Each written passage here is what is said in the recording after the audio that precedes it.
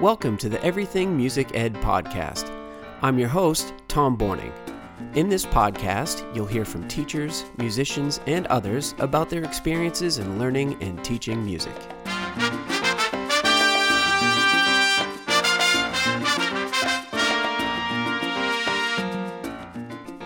In today's podcast, we talk to Megan Anthony, who's been a music teacher for 18 years.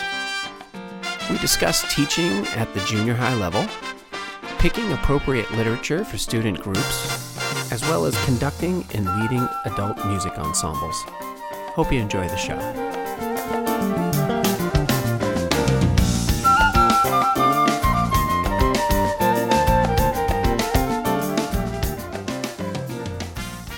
Are you playing for Newsies?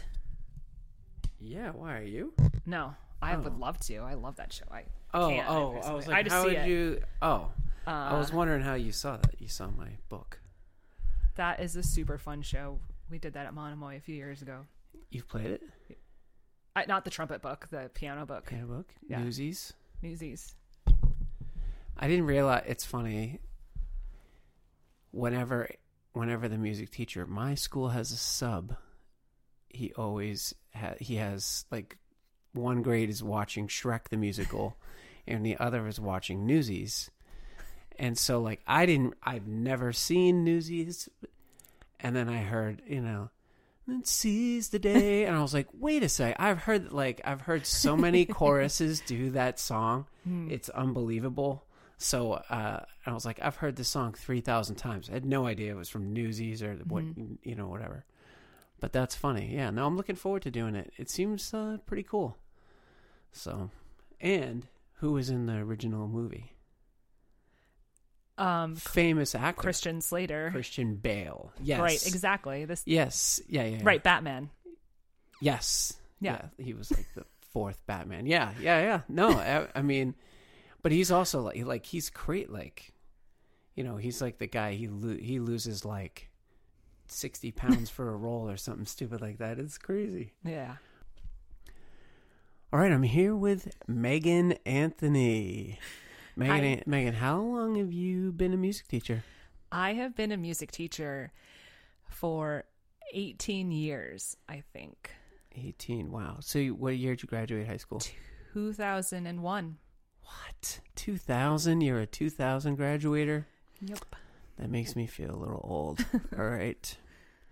But, okay. And then you went to UMass, right? Yes, I did. Yes. Go Fellow UMassian. Love it.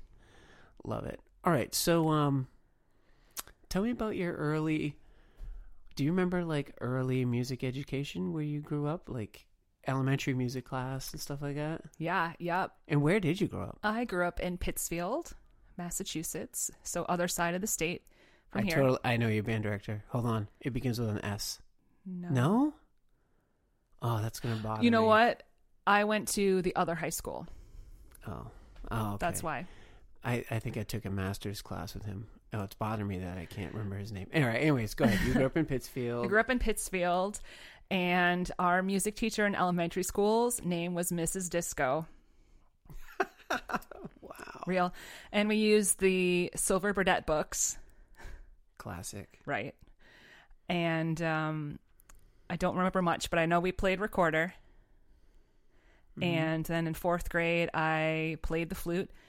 My mom wanted me to be the next Ian Anderson. Just kind of like Steve.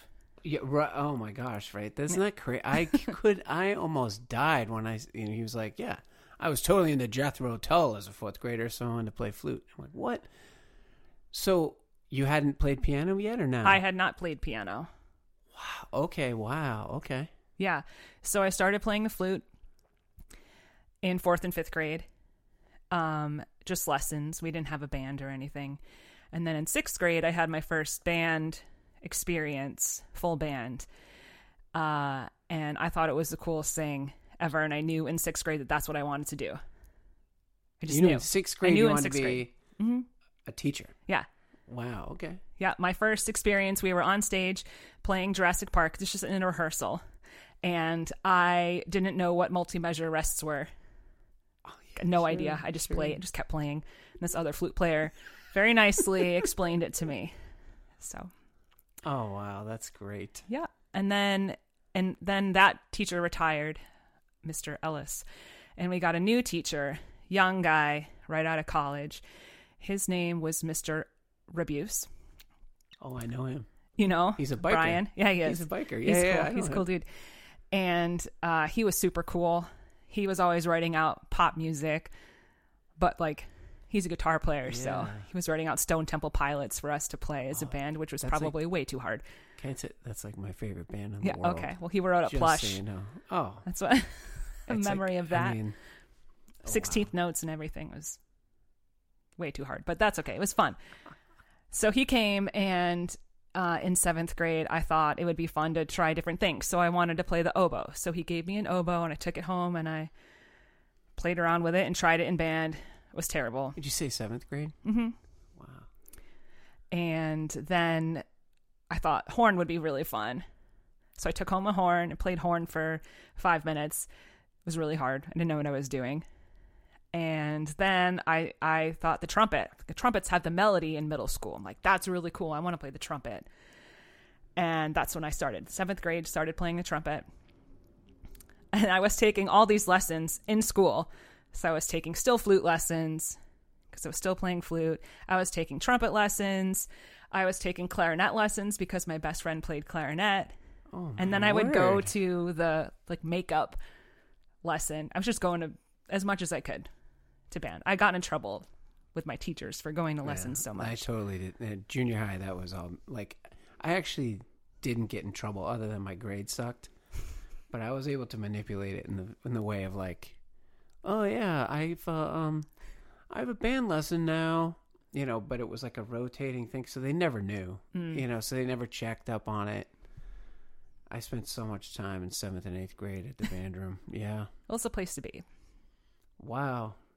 I can't believe you played all those instruments. That is unbelievable. Still no piano? When did you start piano? I started piano, I think, in 6th grade.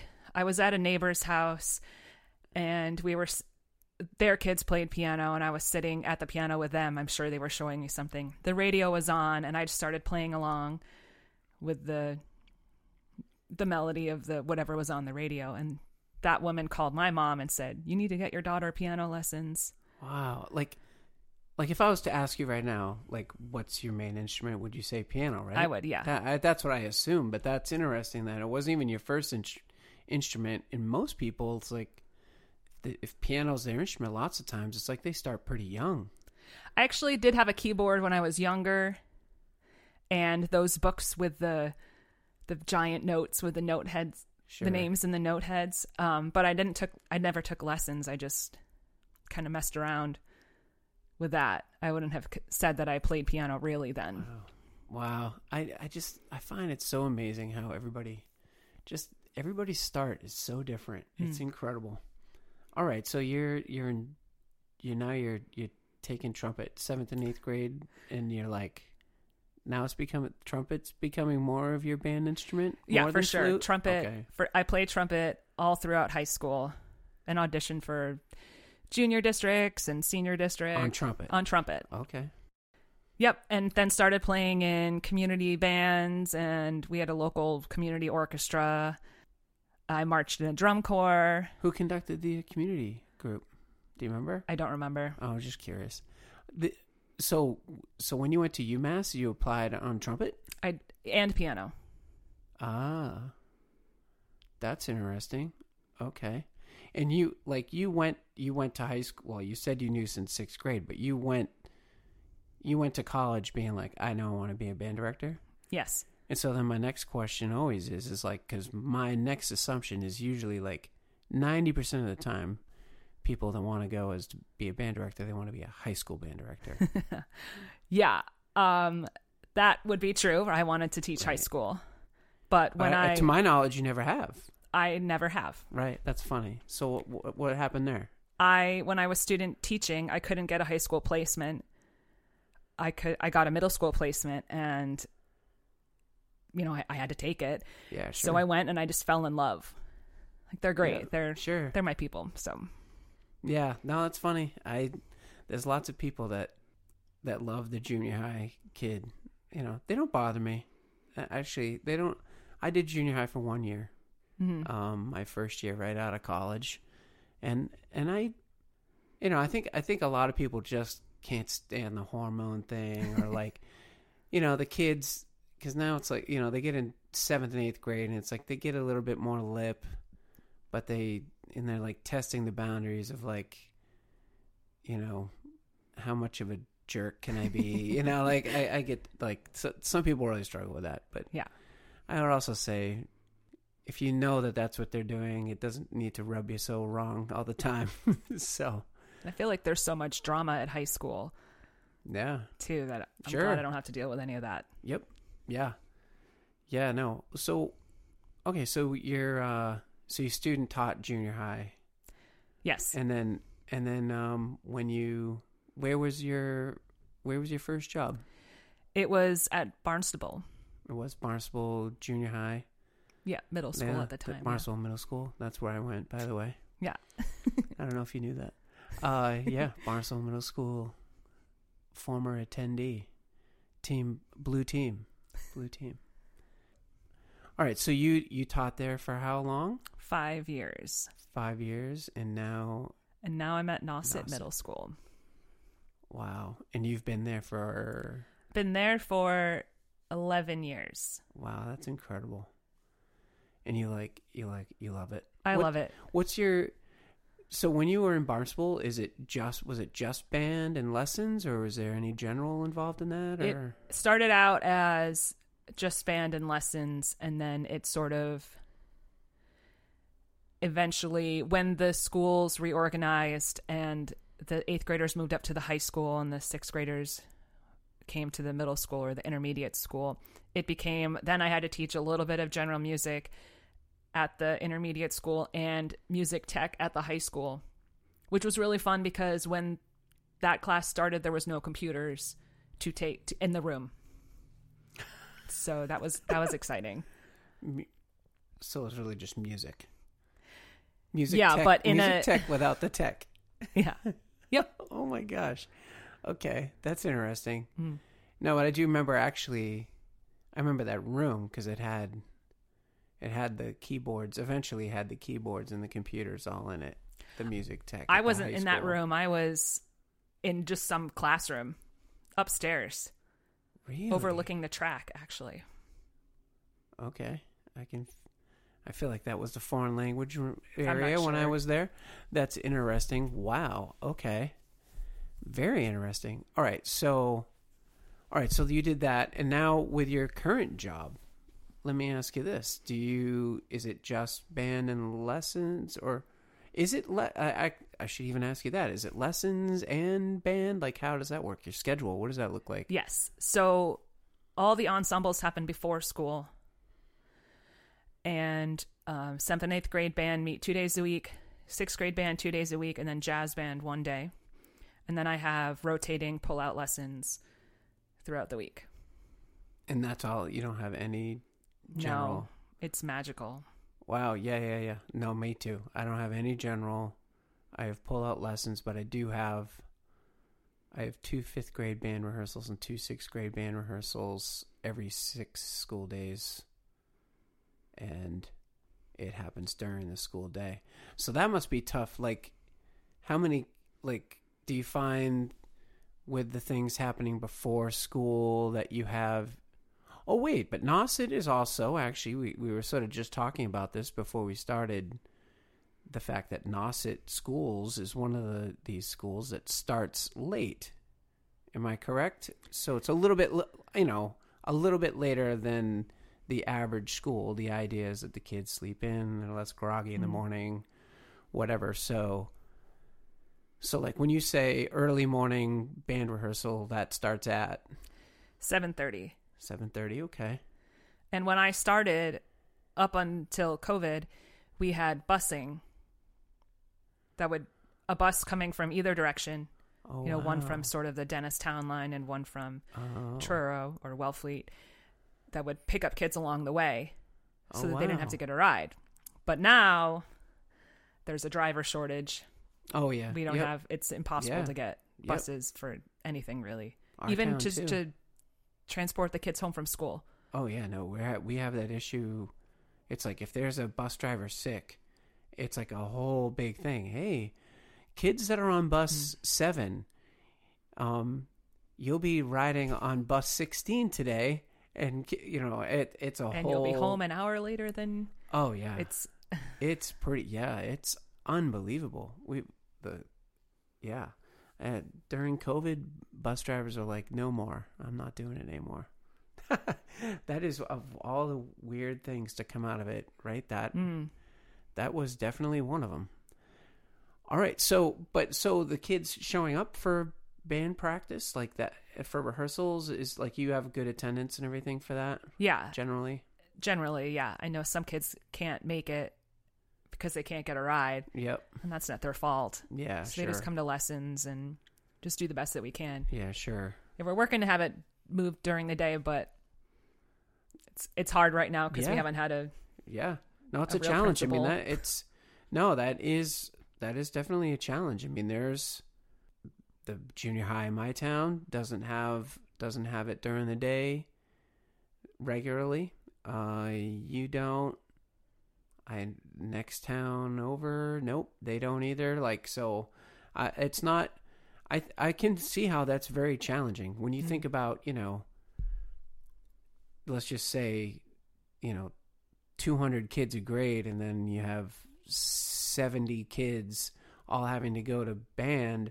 Like, where are the other 130 kids? Like, that from a scheduling perspective, I can understand how that's very, very challenging. I wish I could have seen Foxborough's schedule. Like, I went and observed there one time, and it was incredible. Like, they just had, a string person, a choral person, a band person, and it was like, all right. And they had 3 different in this huge music suite for their junior, 7th and 8th grade. And it was really shocking. And I was like, that is such a positive. And they had pull out lessons and all that stuff. I was like, this is how it should work, but again, it's half the time what happens is like, even if you or I came up to our principal and were like, hey, we got a great schedule for you. They have specific staff already for the school and for the schedule that they have. So like, I remember, I'll never forget this, when I was curriculum coordinator and there was an issue with the schedule at the junior high. We'd always been every other day at the junior high. And then all of a sudden it was like, now band and chorus are every 3 days. And I was like, whoa, that's out of nowhere, man. Like, I was really upset about it. And so, finally, after me, like, complaining to the superintendent and complaining to the principal, like, hey, we got to switch this, and no movement, I, like, finally set up a meeting, and I did all this research and figured out, what's the best way to do this. And I have had a pretty good understanding of the junior high schedule down there. So I went down there, and I met with the assistant principal and the principal, and we were just really brainstorming. So I'll give them a lot of credit. I mean, I was, I had made it a point of basically every Friday writing an email to either the principal and or the superintendent and being like, we have to fix this schedule, like every Friday. So it was like, we're now 4 months in and they're super annoyed at me, I'm sure. But it was they needed to know that I was not going to go away every 3 days, 60 days of band a year. That's it. 60 days of that's just not enough. So, anyway, so I went down there and I had a great schedule. So I was like this, and I was like, look, we can do this, we can do that. And I saw the principal and assistant principal, so I looked at each other and I was like, yeah, I think we could make that work. But I think we would need one less PE or health teacher in that. Like, I think they have, they had like 2 PE and 1 health teacher.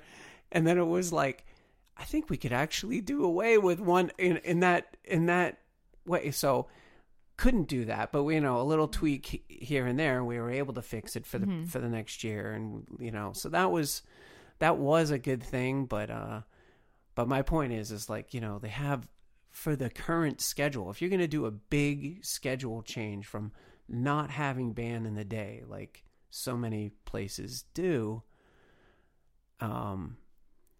that's a huge schedule change, which affects staffing, and then that's really difficult. So I get that. So, all right, so let's talk about some of the other things you do, because now because like we talked about earlier, you're a piano player. Like you view yourself as more of a pianist than you do. For sure. Right. Yeah. My trumpet chops are middle school level now. All right. Well, you teach middle school. That's fair. But, okay.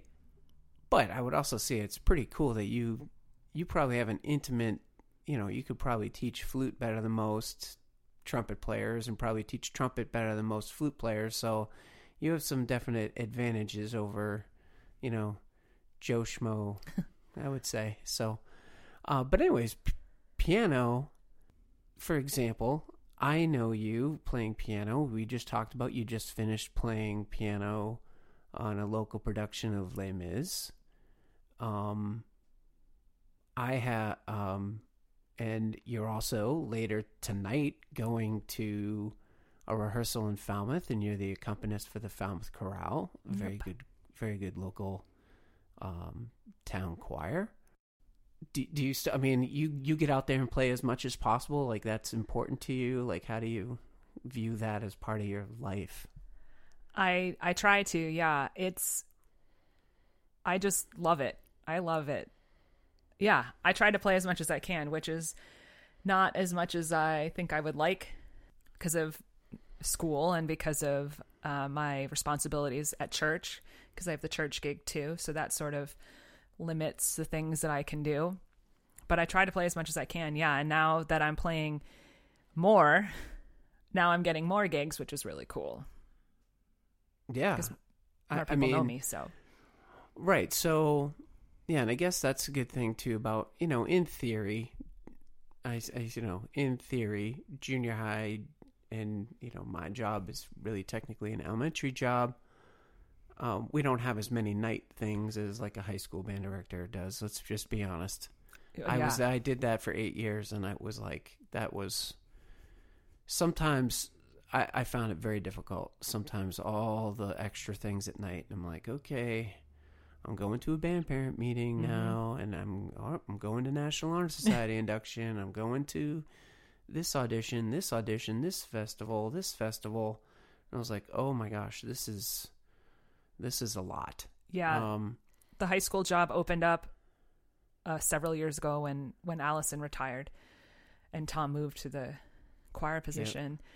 And he asked me if I wanted it, and I thought about it because I thought, oh, this would be great. I mean, high school job, I think of what you could do, all the pieces that you could do that I can't do with my kids. But then I thought about all the extra stuff, and I said, I would have to give up everything else that I do.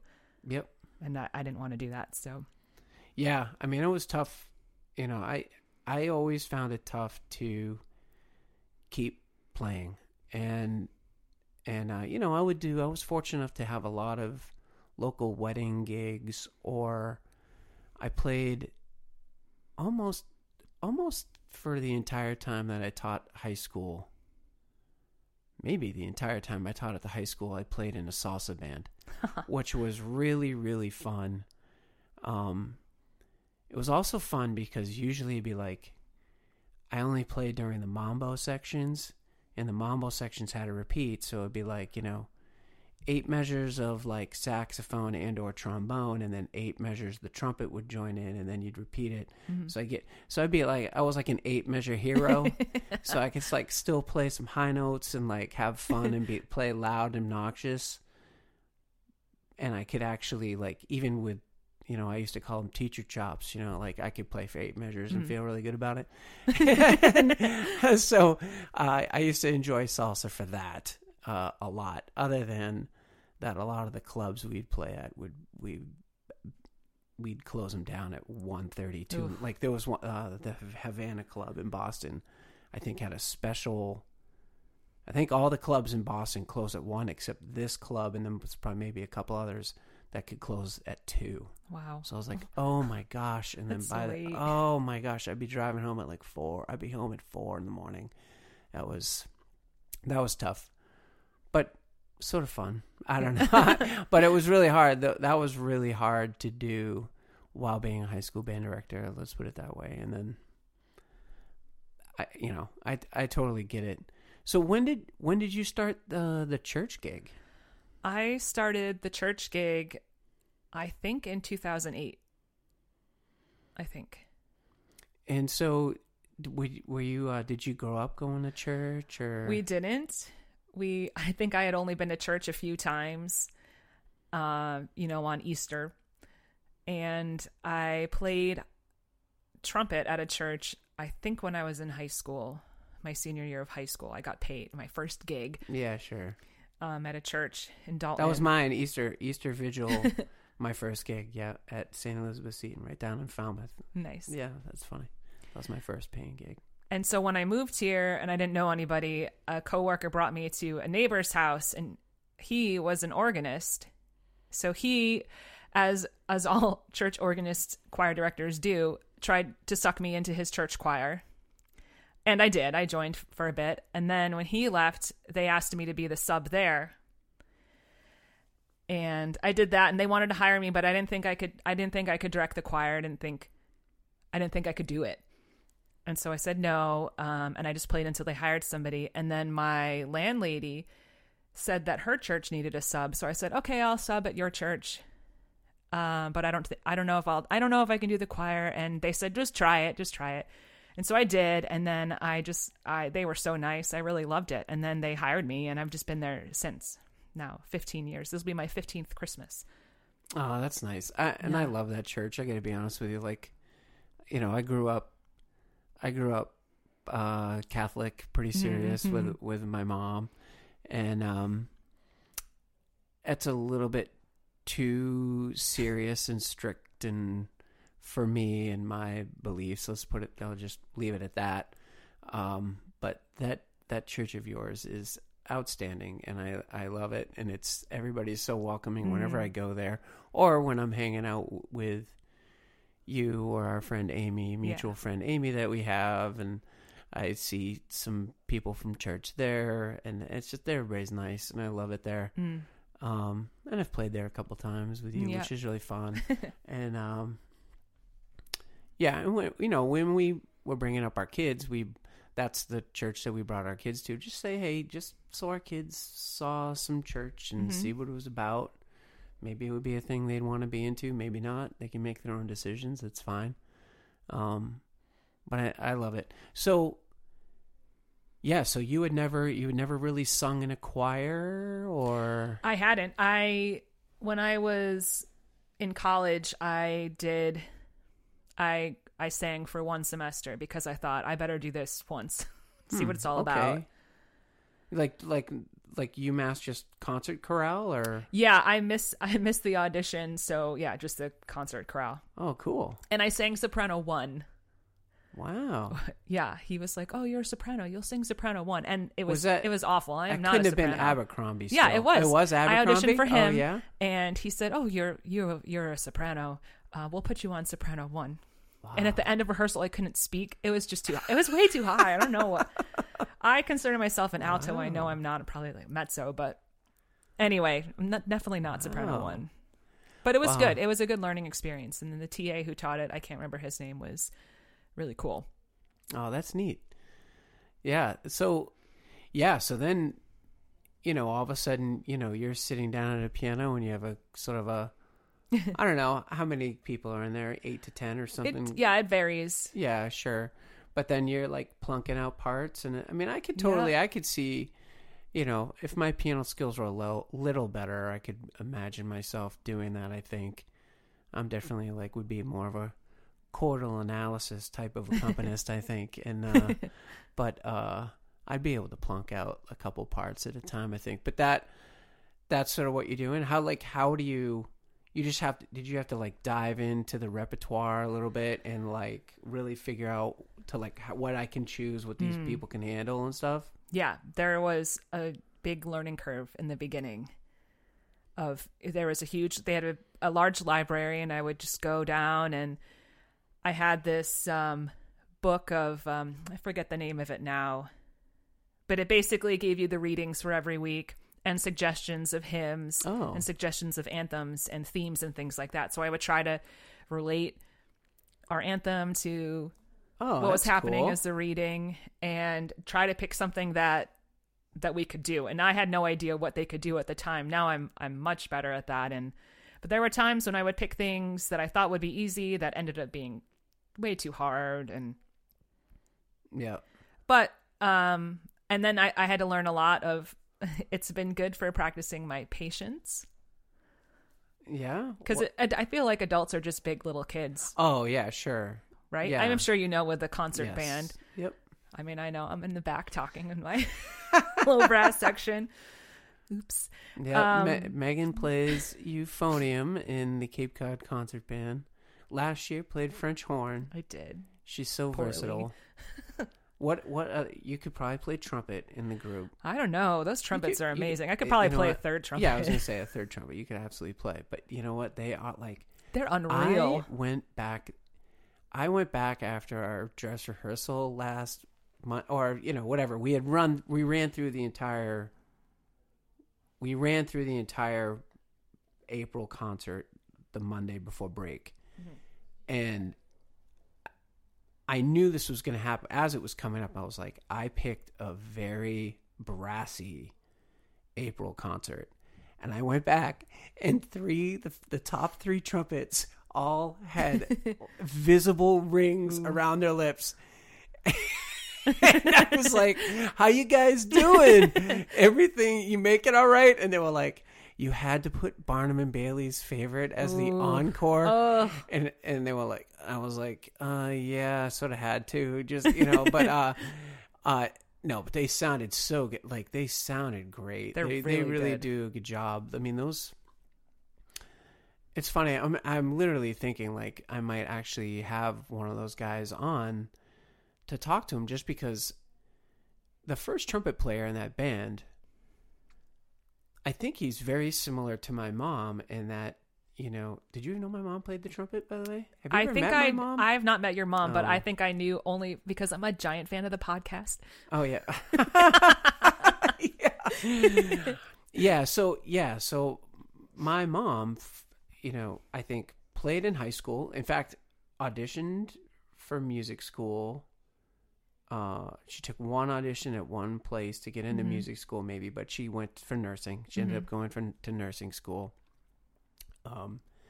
And I think when she went to nursing school, I don't think she ever picked up her trumpet again until I was in 7th grade, I think. Mm-hmm. So serious. Like, I think about that 7th grade, you're 13-ish years old.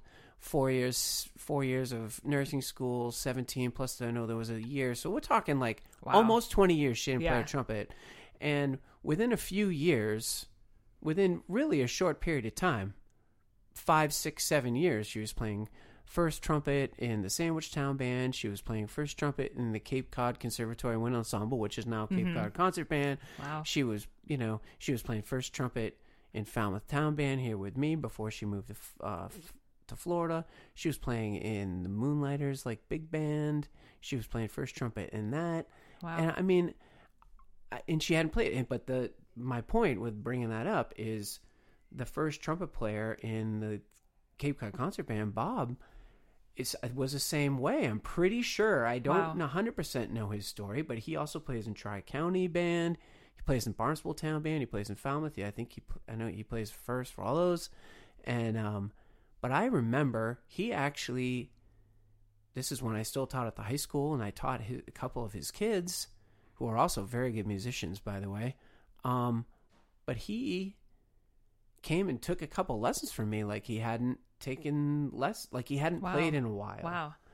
And he just became like, he started going to like a brass quintet camp, and like he just became like a sponge, and now he plays great. I I love working with adults so much, I can't even tell you. Like, especially the Falmouth Town Band. You know, it's like I want to bring, with Cape Cod Concert Band, like I want to bring a little bit more seriousness to it, in that I'm trying to, like, you know, bring that group to a little bit higher of a level than even I think we're capable of. And I know that's going to take a long time. But we're getting there. I think it definitely helps that a lot of music educators have joined the group, which is really cool, and I really appreciate it. But Falmouth Town Band, where it's like, I never know who's going to show up, generally speaking, on a Thursday night for a town band, and I see, you know, these people that are scientists at Woods Hole Oceanographic, and I see people that are, you know, former band students home from college that, you know, didn't really play all year because they're a mechanical engineer or whatever, and major, and or, you know, these people that, like, every now and then I get people to be like, yeah, I haven't. There's a guy playing percussion who's now also in Cape Cod Concert Band. There's a guy playing percussion who just started last year. He's like, yeah, I haven't played since high school. He's 60 years old. Wow. He has not played since high school, and he is 60 years old. And he's great. Not even good. He's great. He's so conscientious and, like, you know, he is not feeling comfortable with his snare drum chops by any means, but he picks up every auxiliary part, and he's like, oh, was this cymbal crash okay? I mean, asking me after rehearsal, how was this gong hit? Was it loud enough? I mean, all these little things. I'm like, oh, it's so great. And I love, because at some point, I always think about this. I don't know about you, but I think about I think about just the existence of opera companies or symphonies, you know, and I know there are symphonies all over the world that are struggling with finances, or, like, I just have a hard time believing, knowing what I know about my friends who aren't musicians, like, they're never going to go to the Boston Ballet or the Boston Opera or the Met Opera. I definitely would, but I got to admit something. I never have been to any of those things. I've been to the Pops. I've been to, I'm not even sure if I've actually been to a BSO performance, to be honest with you. Like, so my point is, like, are those groups going to survive? I don't know.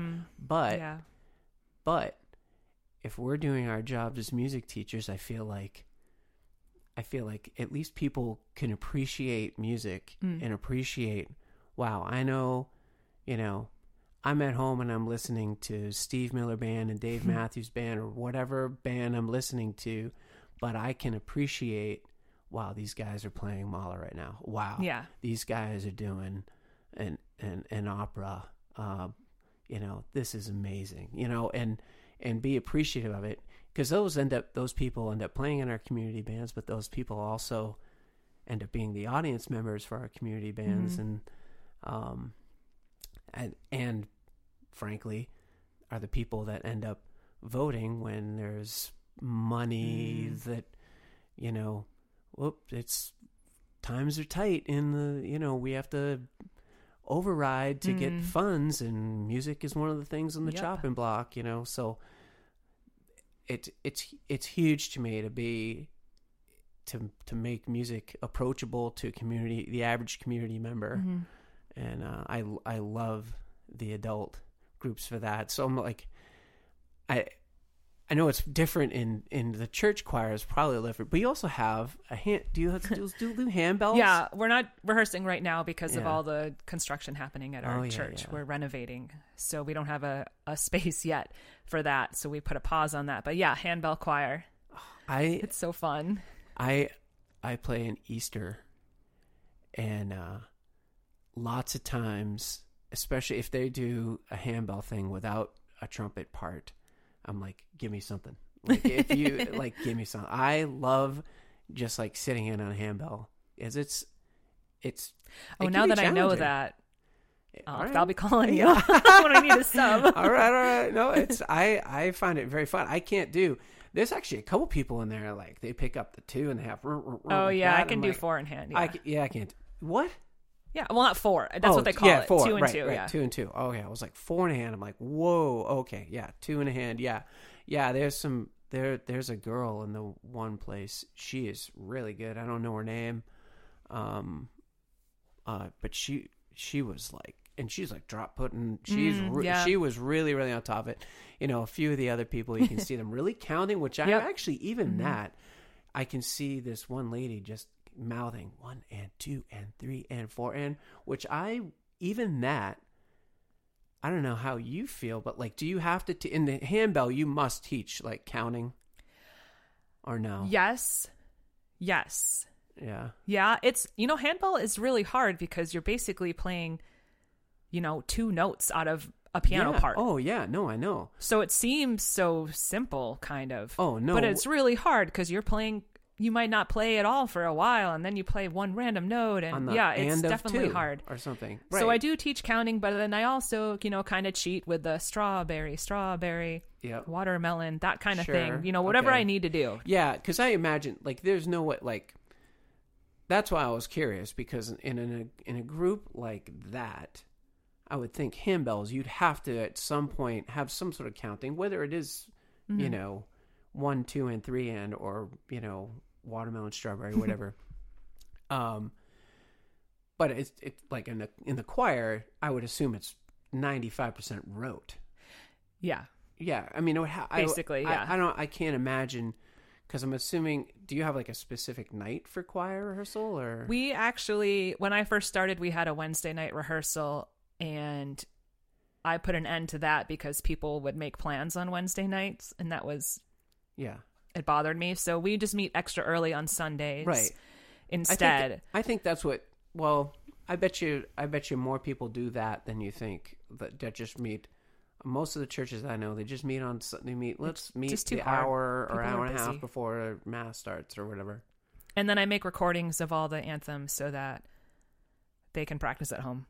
And some people do. Good. So that way they don't have to have piano chops at all. They can just listen to their part. Oh, that's and then really good. I use GarageBand and. Oh, nice. Yeah. So, how much did you have to? I know it's just like a foot pedal thing, but I don't know how hard is that, like, to switch from piano to organ? Yeah. I know nothing about. I mean, I shouldn't say I know nothing. Obviously, I know how it works, but I don't know how.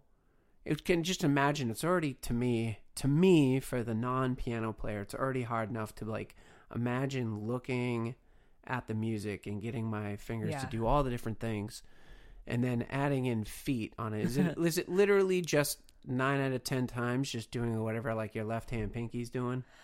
It depends. So when it is like that, if I'm playing a hymn and I can just do what my left hand pinky is doing, then I can play with my feet easily. Well, I just use my left foot because my right foot's using the crescendo, the pedals, the volume pedals. Sure. But as soon as there is something different to play, like if I'm playing a prelude or something, and there's a whole nother pedal, a whole nother staff for your foot, then it's like my brain freezes, and I have to really practice. It's kind of like playing drum set. Yep. There's just something different for all your body parts to do. Sure. It's pretty challenging. Yeah. So I wouldn't say I'm the best. I'm definitely not an organist. Really, I can play, and sometimes I play with my feet, and sometimes, I'm not gonna lie, I use the bass coupler, and it just adds that extra octave because it's just absolutely hard. Yeah, sure. No, I was always just curious about that. Like, as I know, like Andrew's wife, Kari, like, I don't think she had really played organ, but now she's got a pretty prominent organ job now, and I don't. And she's doing great, and I didn't get a chance to ask her about it, but I was curious. Like, she's a pianist. She's a pianist, and I know that's always been her thing, and it seems like she's taken to the organ quite well as well. It's different with the keys too, because you have to hold down the keys and you have to try to play very legato because there's no pedal to sustain while you're getting to the next notes. So you really have to kind of do that with your fingers. Oh, yeah. Which is sort of a different technique. That's really funny. I never even would have thought about that. I never even thought about that. Wow, interesting. See, lame trumpet player. Yeah, no, that's good to know. Yeah, I never even thought about that. We were talking earlier about literature for choir, but I would also say one thing that I think a lot of junior high and young band directors struggle with is literature for band at a 7th and 8th grade or 5th and 6th grade. Like, how have you what do you sort of gravitate towards for literature, and what have you found, like, how have you tackled that? Let's put it that way. Yeah. I think it's gotten easier more recently to find a lot more music at that kind of grade 1 level.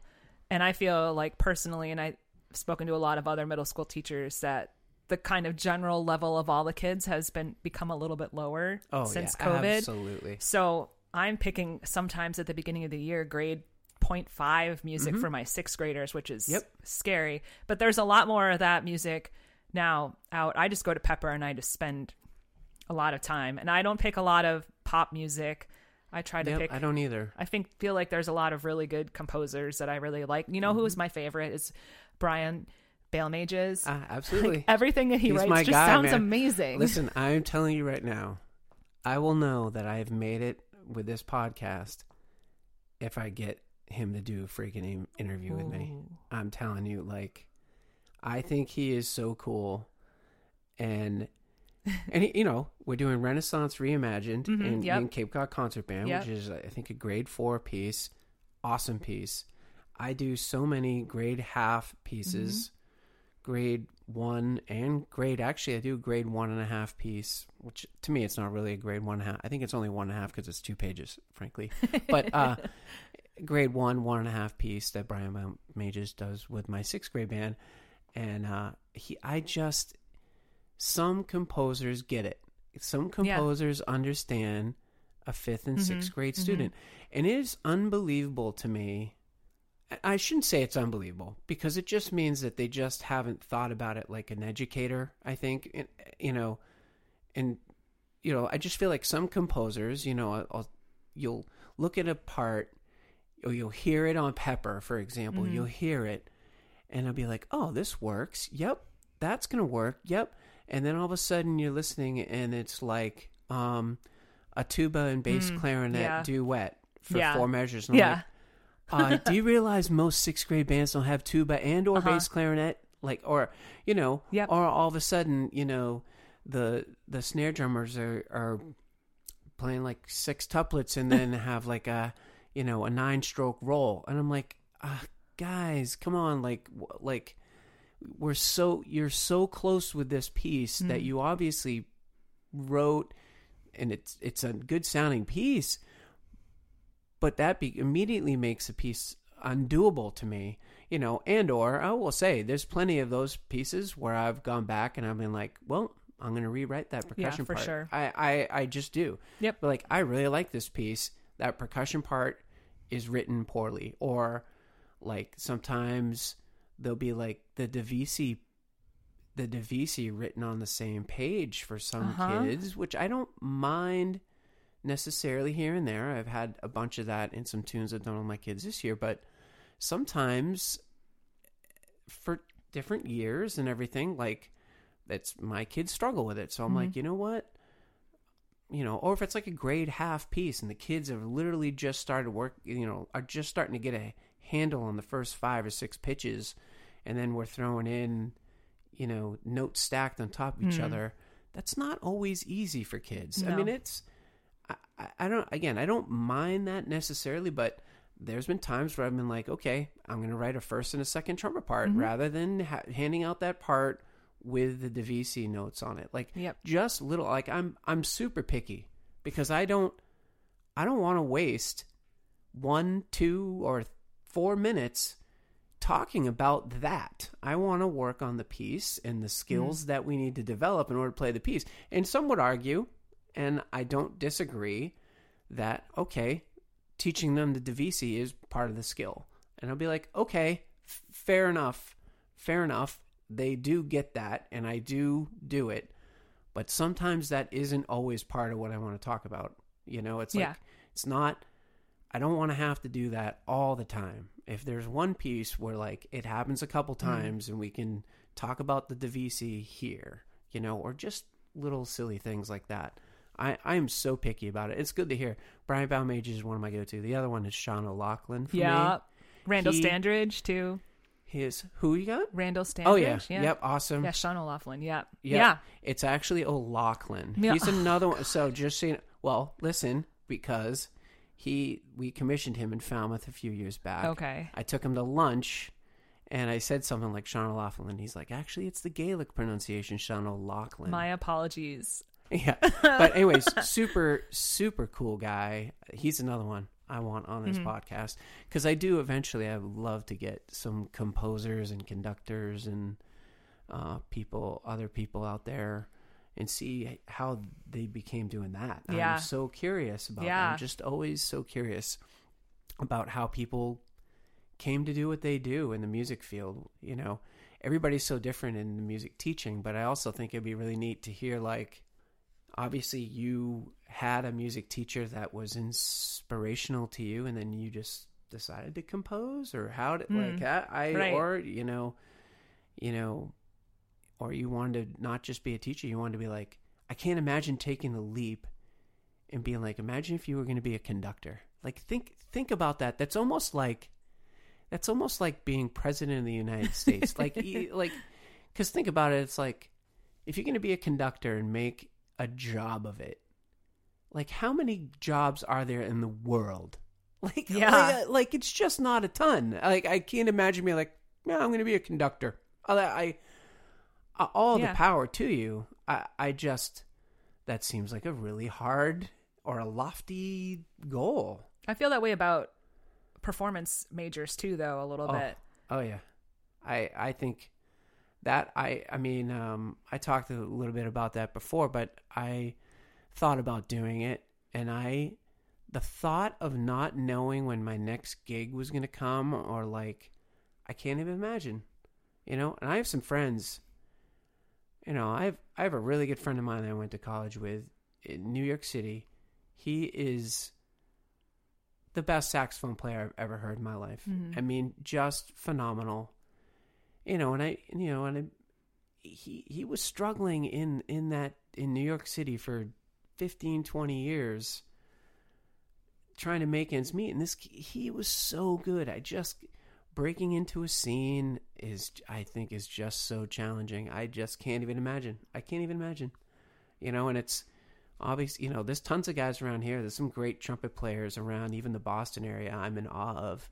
It's like they get every single gig, and they teach private lessons at like 4 different schools during the week to supplement their income, But it's like, I don't know, my trumpet teacher that I grew up taking lessons from, I actually bought a house before he bought a house. Wow.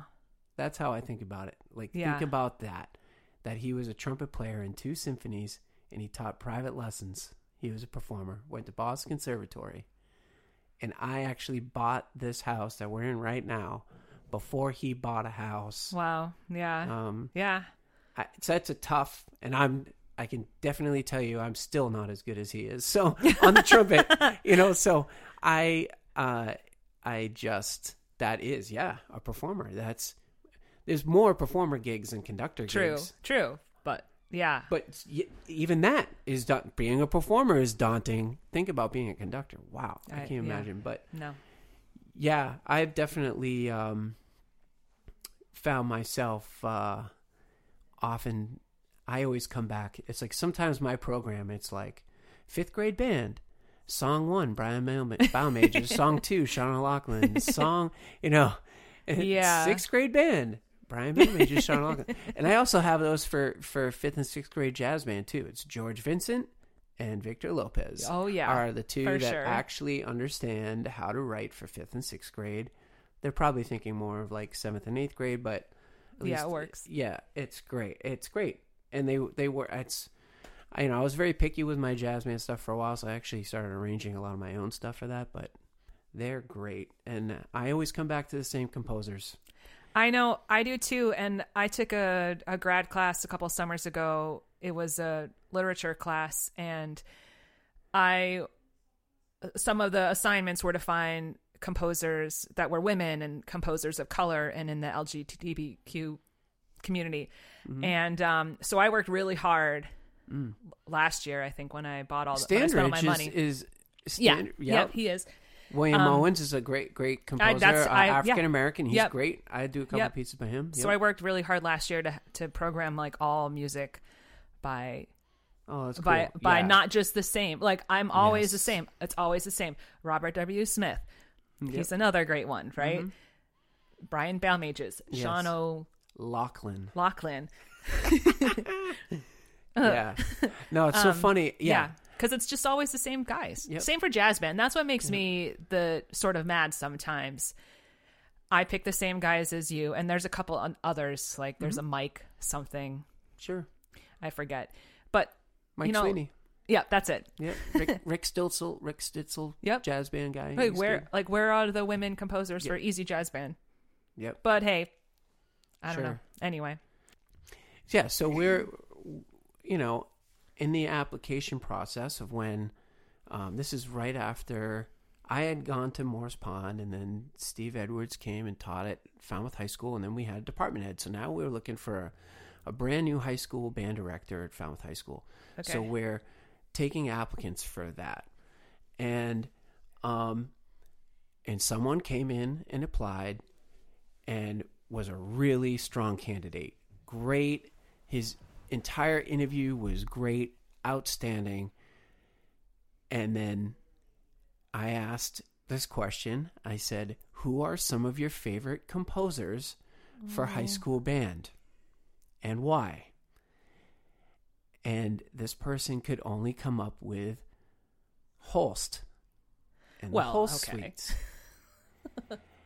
And I was like, okay, but you have some more composers? And he's like, couldn't think of any. And I really struggled with that answer so much.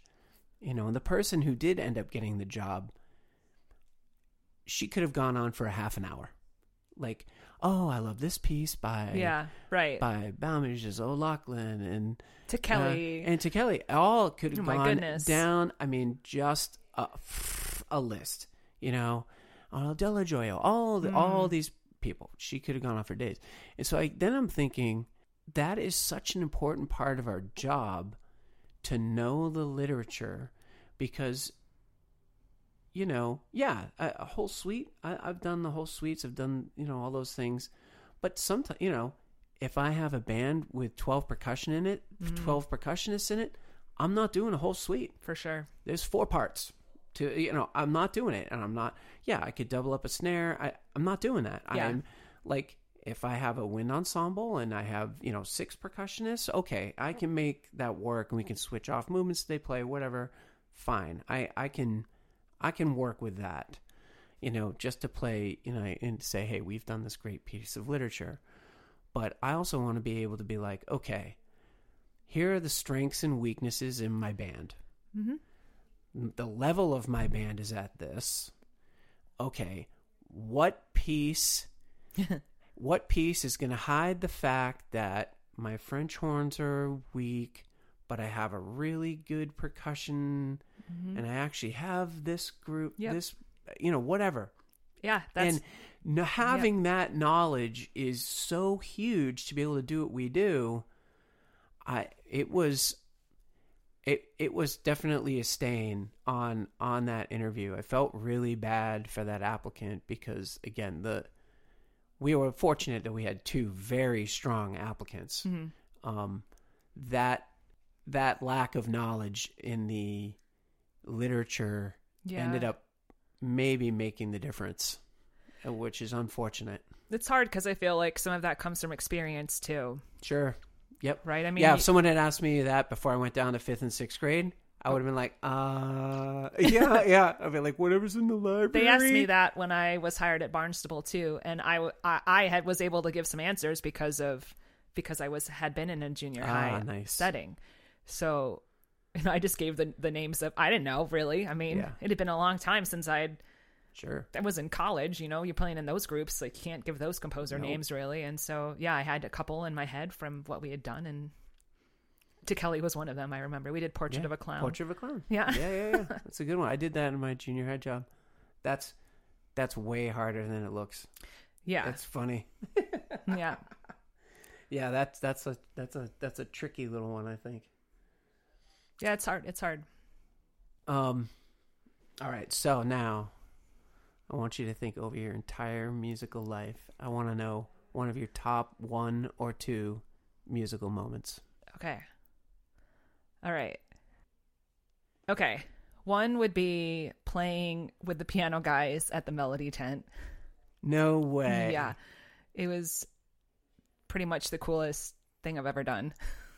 Oh my God. How did that Well, there's a whole story, so if you don't mind, let me tell the story. So having dinner with some friends. It was a birthday present for one of my friends. And we're talking at dinner about improvising. And all 3 of us are music teachers. And we're saying, we don't really like improvising. It's not my jam. It makes me kind of uncomfortable. I don't do it enough. But I do it with my jazz band kids because I feel like if I make them do it, then I have to do it too. So we do fast blues in B flat every week. Yep, just great. And sometimes in F. Sure. So they're all improvising and we baby steps along the way, but great. So, all right. So we all don't like improvising. We go to this concert. It's super fun at the Melody Tent. And right before intermission, they're saying how they always call somebody up on stage to play with them. And last night, wherever they were, they had some great jazz guy come up and play with them. And I'm like, oh, that's really cool. Good for them. And then they're like, okay, who knows what the notes of the C blues scale? And I'm just like, bah! Screaming it from the back row. And they're like, yeah, come on up. And I was like, all right. Oh my. And I booked it down the aisle, the row that I was in, jumped over the old people on the end of the row, probably smushed them, and ran down the aisle to the front where I see Steve. Oh my gosh. Is standing up too because he had answered. And I thought, oh no, what am I going to do? And he said, oh, just go. And I was like, thank you. And I ran up on stage and, they asked me a few questions. I sort of blacked out. And they're like, what's your name? What do you do? And I'm Megan. I'm a music teacher on the Cape. And everybody's cheering. And they're like, all right, well, we're gonna jam a little. And I was like, oh no, what did I just do? And they started, and I just started playing a little, just simple. Yeah. Using the blues scale. Yeah, sure. And the crowd started going crazy. It was really cool. Wow. It went on for what feels like a really long time. Yeah, sure. And at the end, everybody stood up. Does someone have a video of that? Oh, there's video. Yeah. Oh, yeah. I showed all my students too, and they thought it was so cool. They couldn't believe I did it. My word. Yeah, it was really cool. I gotta say, you must have had a couple drinks before the thing because I gotta say, I feel like that is a little out of character for you. At least from I don't know you that well, but I would see you as being a little more like, oh, I don't know if I'd put myself out there, but that is super cool. That's pretty awesome. Yeah. Oh wow. That's a really good one. How about teaching? You got one for teaching? Teaching, I don't know that I have one specific moment that is so cool. It's more of just a lot of little moments. Like when a kid can't play something and then they get it, or when they finally remember what the key signature is, just that there is a key signature and they acknowledge it. And then just every time when we rehearse on the stage right before a concert and I go out into the audience and I just get to listen to my group play and I just think, this is so cool. Like, I can't believe that this is my job. I get to teach these kids how to play, and every day this is just what I do. Yeah, it's super fun. It's sometimes hard. Yeah, and I think for sure. I know that feeling right there, because it's like sometimes it's really hard to remember that. Yeah. To sit back and like remove yourself from all the logistical garbage and the attitudes of this, or the fixing of the instrument, or the I forgot my music this or whatever, all that stuff that we deal with every day, to then sit back and go, I'm helping these kids like play this piece. I love it when they come together, or like when they start to realize, ooh, this is a really cool piece. Yeah. You know, like whenever I hand out a piece of music, I always try to like at least focus on like 8 measures that I know are going to sound cool. And then so like at the first band practice we have after it, get them to play that and like, ooh, that sounds cool. Like, you know, and again, it's so funny. I feel like a lot of people think it has to be pop tunes, and it's never. Yeah, for me, it never is. It never is, because pop tunes don't relate to wind instruments all the time. You know, sometimes there are good pop arrangements, usually for older bands. You know, but they don't always relate. So, I like. But if, man, you do the right piece with the right chord structure, with the right percussion, with the right high points and low points, and the kids will love it, and I love seeing them love it, and like, or being like, hey, this is our first run through this piece, let me record it, so then I'll record one later, and we'll see what it's like, and that's always good. I love it when they love. I don't want to say a real piece, but like a real piece. Sometimes I think I pick the whole concert program and I think, oh, this is going to be their favorite. It's got all the percussion and it's loud and it's fast. And then their favorite piece is the chorale from Jupiter. Yeah. Or we did a combined piece with the orchestra. We did, now I won't be able to, the Telemon. A Telemon, I think Symphonia in A or something. And they are still a year later asking, can we play the Telemon again? Can we play that? Let's play Jupiter. Like, oh yeah, that's funny. This is great. I love it when they like that. You know, and you know what the flip side to that is like, there's a couple pieces that I really, really love and the kids don't. And I hate that. Yeah. As much, and there is one that I was actually thinking about popping out again, just to see if, like, hey, maybe it was just that one band didn't like it. Because it was a Bow Majors piece too. I'm almost positive. I think it was called Olympia.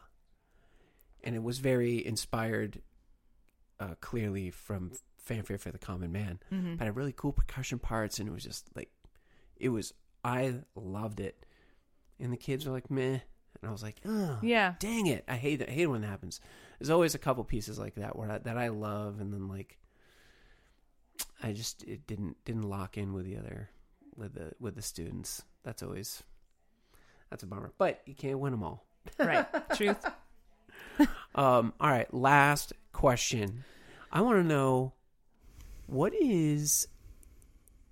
I'll take a couple, but I want to know, like, what's your go-to music? You're in the car. What are you listening to? I don't listen to a lot of music in the car. I feel like, all day long listening to music. Sure.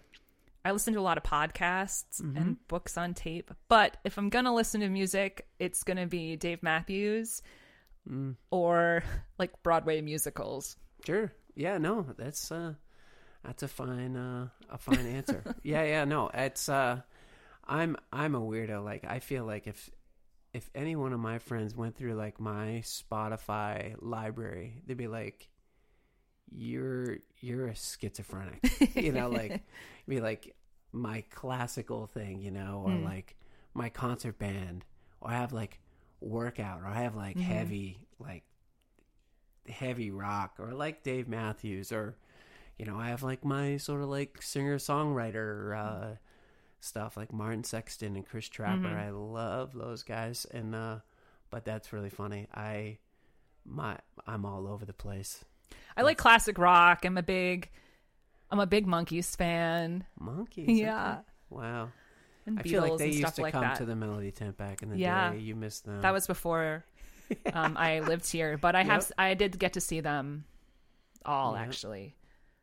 Yeah. Multiple times. How did you come down to the Cape, by the way? How did, like, it was just like there was a job It was the job I applied.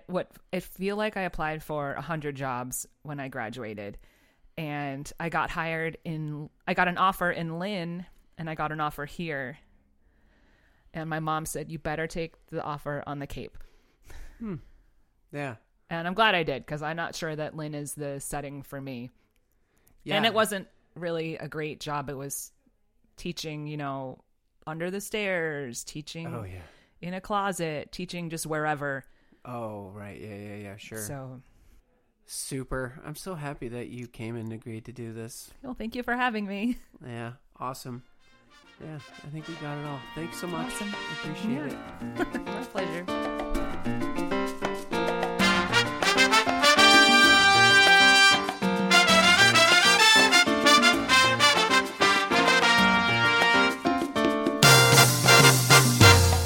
Thanks for listening to the Everything Music Ed podcast. Be sure to check out future episodes as we talk to other educators from different teaching environments and cover areas of instruction such as concert band, jazz band, marching band, chorus, orchestra, general music, music tech, special needs, and much more. The theme music for the Everything Music Ed podcast is Jig, composed and arranged by Wally Minko. Jig is performed by Wayne Bergeron and can be found on his album, Full Circle. The Everything Music Ed podcast logo was created by Sarah Goulart.